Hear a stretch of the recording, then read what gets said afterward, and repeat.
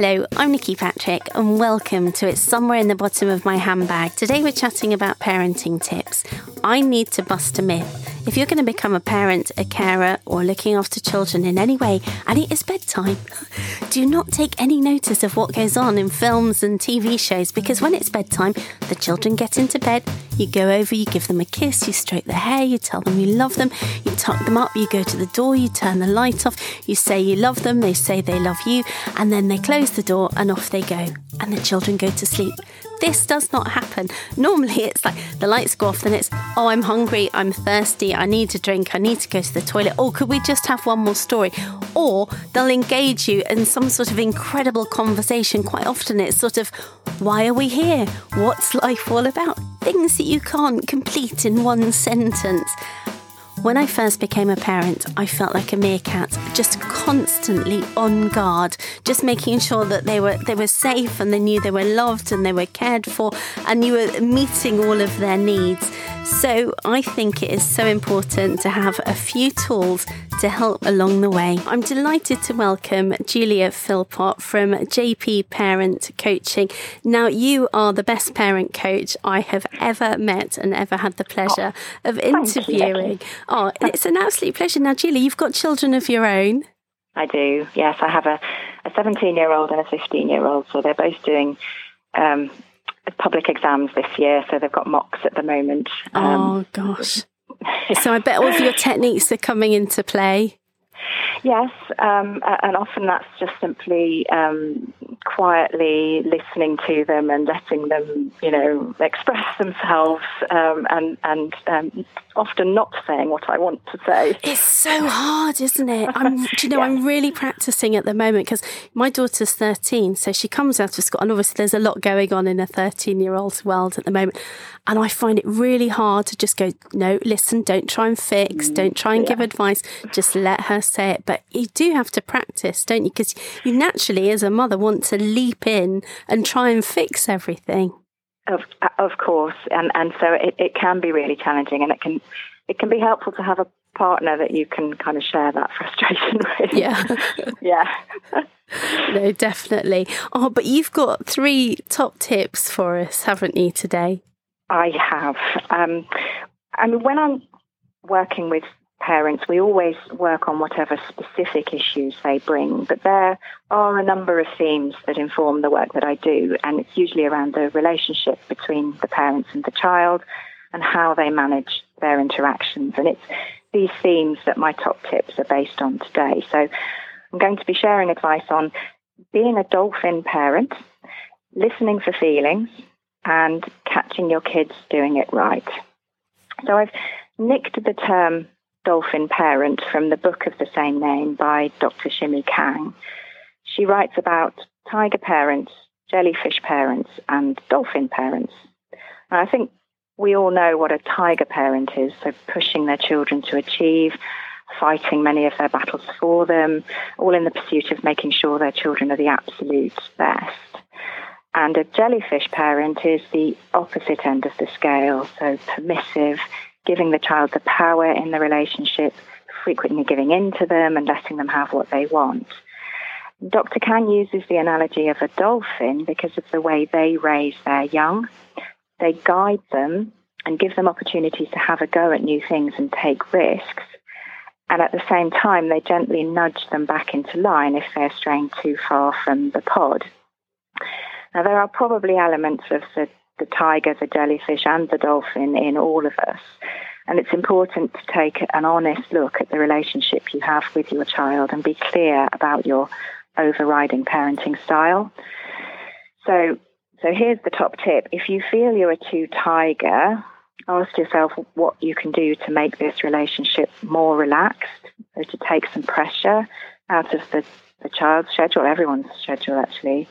Consciously make a decision to bring more downtime and play into your child's and your life. And if you're too jellyfish, ask, how can I be clearer on setting boundaries and the behaviours that I expect from my child? Remember, you are a parent. It may not feel like it, but you need to have the power in the relationship. You're not trying to be your child's best friend. And research shows that children of dolphin parents have much more positive life outcomes than children of tiger and jellyfish parents. So it's worth consciously making that shift and thinking about what's the style that you want to have with your children. I love that. They just nudge them back. They do. And, there's in the book, there's lots of research around. I mean, I learned a lot about dolphins, but, they have actually noticed that that they do consciously allow them to experiment, and then literally they swim alongside them and just nudge them back if they're swimming offline. So it's a lovely analogy. Oh, definitely. And the second tip relates to the listening that we were talking about earlier, and it's simply to listen properly to our children. And by that I mean we should aim to listen so well that we're able to name the feeling our child is experiencing, what's sitting behind what they're saying. So, for example, if your child says, "Oh, I hate Mr. Simpson, he gave me a rubbish role in the school play," instead of, "You don't hate Mr. Simpson, I won't have you talking like that about a teacher," which, by the way, is really not the issue here and doesn't achieve anything, you can say, "Wow, you're feeling really angry about the role you've got in the play," or "You're feeling really disappointed," or pull out what it is that the child is sensing, is experiencing. Because I promise you this will open up a much more transparent dialogue with your child about the issue and how they're feeling, and help them to work out what they want to do about it. Listening for feelings is very powerful. What often stops us from doing it is that we're worried we won't be able to help. Just as you said at the beginning, Nikki, that we won't be able to stop the uncomfortable feelings, which is, of course, what we want to do as a parent, take the problem away. And we don't have to solve our children's problems. Our role is to guide them to a solution for themselves, like the dolphins do. And they need to be in touch with their feelings to do that. So that's the second top tip. Set yourself the target of being able to name what your child is feeling whenever they share something with you. And the final top tip is a really nice one actually to get in the habit of doing, is catching them doing it right. So we know from research that we should be giving 5 pieces of positive feedback for each piece that is developmental, shall we say. And as human beings, we miss this target, but as parents, we miss it big time. And when we're giving this positive feedback, it should be as specific as possible. So instead of, generalizations like, "Oh, you're so wonderful, beautiful, smart, whatever," we need to be saying things like, "You worked very hard for that test, and I'm really pleased that you got the results you wanted."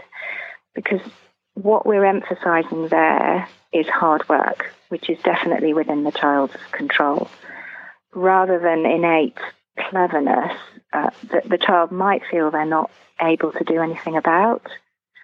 So when we praise general qualities like being pretty or kind, the child unconsciously concludes, "Mummy and Daddy love me because I'm kind." And then they worry that they won't be loved if they occasionally do something unkind. These are the way the psychological processes work. So if instead we're very specific about our positive feedback and say, instead, "That was a kind thing to do," we send the message that kindness is a good thing, but it isn't the condition that makes us love you. So the top tip around this is to catch your children doing it right as often as you can and make the feedback specific to the event. And it doesn't have to be anything huge. It can just be, "Oh, you put your shoes away when you came in. Thanks for that. That's really helpful." But, catch them rather than always pointing out when they've done something wrong, is to actually make sure you're pointing out when they're doing it right so that they can feel good about themselves and do it again. Good advice, Julia. Really good advice. And just going back to, the naming their feelings. One thing I've been doing for my daughter now, she's been chatting about, say, something that's happened with friends and, she's trying to work it all out. I let her talk and I just say to her, I know you're going to make the right decision on this. Is that a good thing to be doing? I'm trying to enforce that. Absolutely. I trust her judgment. Yeah. So when I work as a coach, either with parents or in business, we as coaches always go in with the assumption that the person we're working with is resourceful, and it kind of they latch onto that, and it's wonderful when somebody just assumes that you've got what you need to solve your own problem. It's very empowering. So yeah, I think that's a great approach. Oh, good, thank you. Well, I've learnt from the best, Julia. Well, and interestingly, the child knows the situation best. No matter how much they share it with us, they know their situation best. So often, they are the best person to come up with the solution, or at least come up with some suggestions, and then they can discuss them with you and have the benefit of your experience and advice as well. But if you start with them and you say, I absolutely trust that you've got some great ideas and you probably know what you need to do, that's incredibly powerful. Good for you. Oh, thank you. Well, we've all got to concentrate on being dolphins, so I love that analogy. So how did you get into being a parent coach? Well, I started out as an executive coach. I trained as an executive coach a number of years ago. And at the time that I was training to work in organisations as a coach, I had very young children. And I read a few sort of parenting books, as you do, because I was struggling and wanting to do the best that I could. And I noticed that there was a lot of overlap between the advice that for being a good executive coach and for being a good parent. And I thought, people need to know this. I need to share this. And I became really interested in transferring those coaching skills into the parenting environment and helping other parents to do that. And it's like anything, isn't it? You have to just practice, and you have to be so aware of what you're doing. And, because you've got to keep thinking on your feet the whole time as a parent. But I think if you've got these tools that you can lean back on for those, difficult moments, it just can only stand you in good stead. And a little actually, another extra tip is that when I learned some of these tools and techniques, is in the heat of the moment, you sometimes go, what am I supposed to be doing? I can't quite remember. So I actually wrote little notes for myself and stuck them on the inside of the kitchen cupboard doors, because it's usually in the kitchen where these things kick off, isn't it? And so if at any moment I just needed some inspiration, I could just casually look like I was getting a glass out of the cupboard or something, and I would open the cupboard door and see, okay, I've got to name the feeling. I've got this would be a helpful thing to say now. And so I just had these little tips written on inside the cupboard door, which my children didn't know about. Oh, that's brilliant. Yeah. So, we all have to start somewhere. I started, very basically by giving myself little post-it tips inside the kitchen cupboard. So, and after a while, they become more habitual. So it becomes, more natural for you to respond with these things. And that's a really good thing. Now, Julia, how can we find you if we'd like some more advice? Well, you can contact me on my website, jpparentcoaching.co.uk, and my email address is julia@jpparentcoaching.co.uk. But actually, a Google search for Julia Philpott Parent Coach will find me as well. A number of different routes there. Oh, well, thank you so much for your time today, and thank you for your brilliant top tips. Very much appreciated. You're very welcome. Thanks, Nikki.